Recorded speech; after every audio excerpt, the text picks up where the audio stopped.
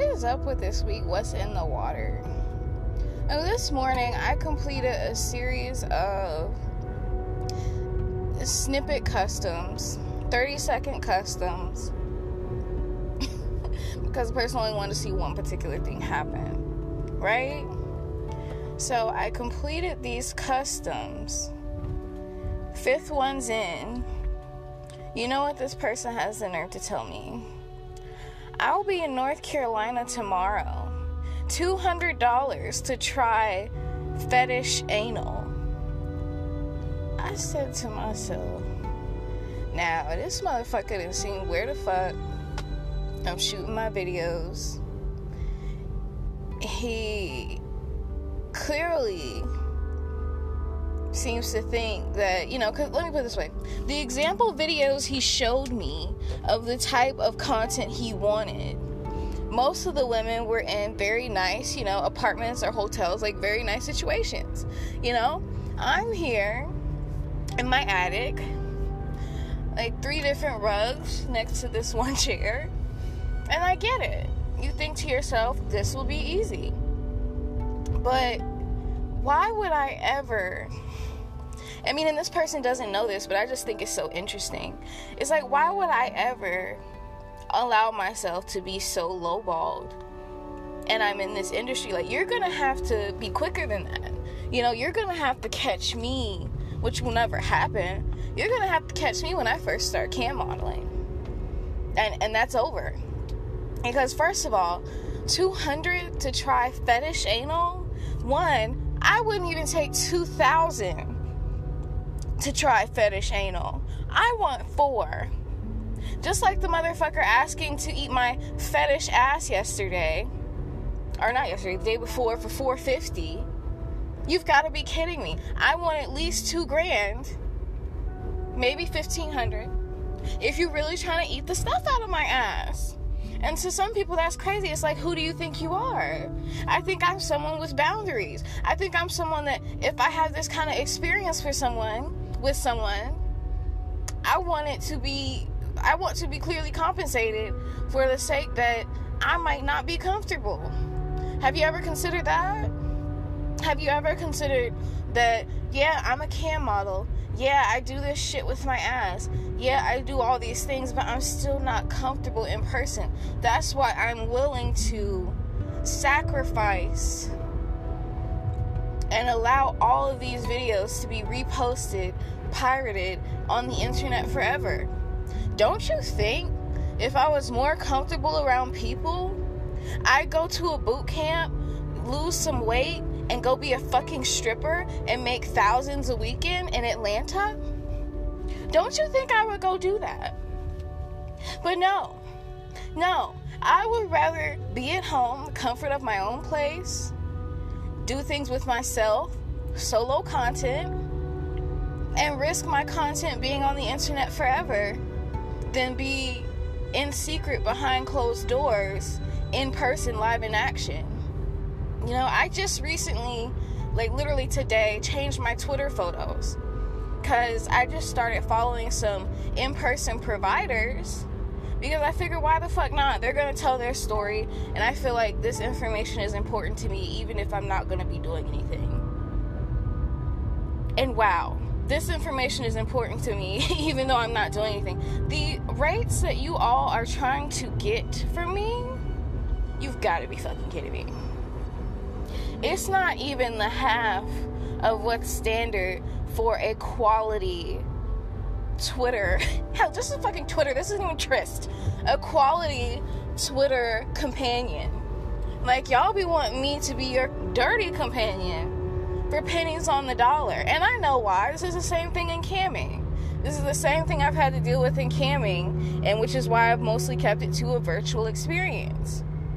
There have only been 2 instances where I've considered non-virtual. And it's like,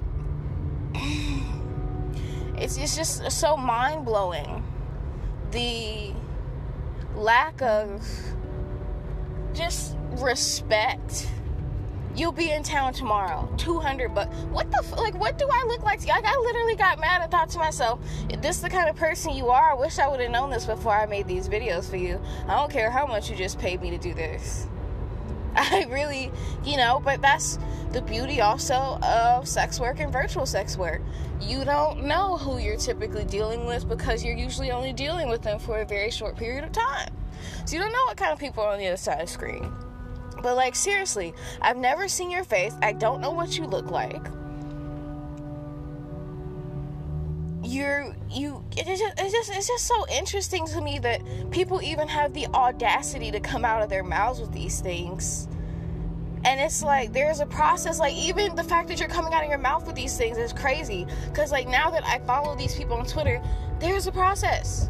There are entire companies dedicated to verifying clients, making sure providers have security, backup, someone knowing where they are. There are entire companies to this, which typically charge the rate of $200 fucking dollars you're trying to offer me for anal and shitty. And, like, oh my god, I can't believe it. I'm just like, oh my god, this dude thinks I'm fucking stupid. Like, and I get it, because in my fetish content, I don't get to talk. No, I don't get to talk. I don't really do a lot of talking. The most I might do is, like, moaning and, like, yeah, fuck the XYZ out of me. Something like that. And I get it. These people purchasing don't get a piece of me as you do in Camry. So they don't know who the fuck they're dealing with. But it's so interesting to think that, like, wow, like, it's happening all over again. The same thing that used to happen when I first started camming. I don't know what it is. I guess just when you're a new girl on the block, and it's very evident I'm a new girl on the block through Reddit, Twitter, all these other platforms. They're very clear. They're just going to try me. They're going to try me and see what they can get. But I'm sorry. It's, at the end of the day, I'm never going to be, at least I hope not, I'm never going to be that hard up where I'm going to take less than what I feel like I deserve for something so valuable. I'm just saying. Like, let me put it this way. Let me frame it for you. Providers, companions, whatever you want to call them, on Twitter are making so much fucking money. They have specific tour dates for when they will be in various cities. They already know things are booked, things are in order. The $450 I was offered to eat my ass, the $200 I was offered for anal, isn't even enough to afford a weekend stay in the places that these people are from. And it just, the audacity, the sheer disrespect is just wow. Like, whew, I'm gonna refrain from speaking much on my fetish book. It's the Fetish Social Media, because they do have a live function where I have considered getting on live just to gain some more following, but something tells me that I need to just let my promotion marinate for a bit, let the retweets marinate, let the karma marinate before I come out swinging with my personality. Because just like my new intro to this podcast, the highest my personality may get me is C-list. And that's okay. That's okay, because that's what my beliefs and what I feel gets me. And that's okay. I'd rather be myself than change.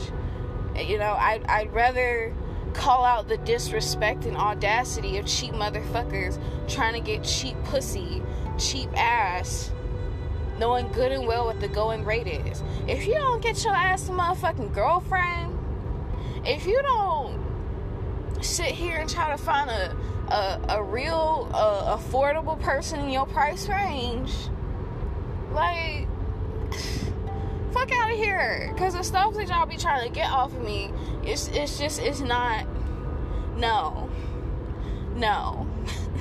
I know too much to take less. I know far too much to take less.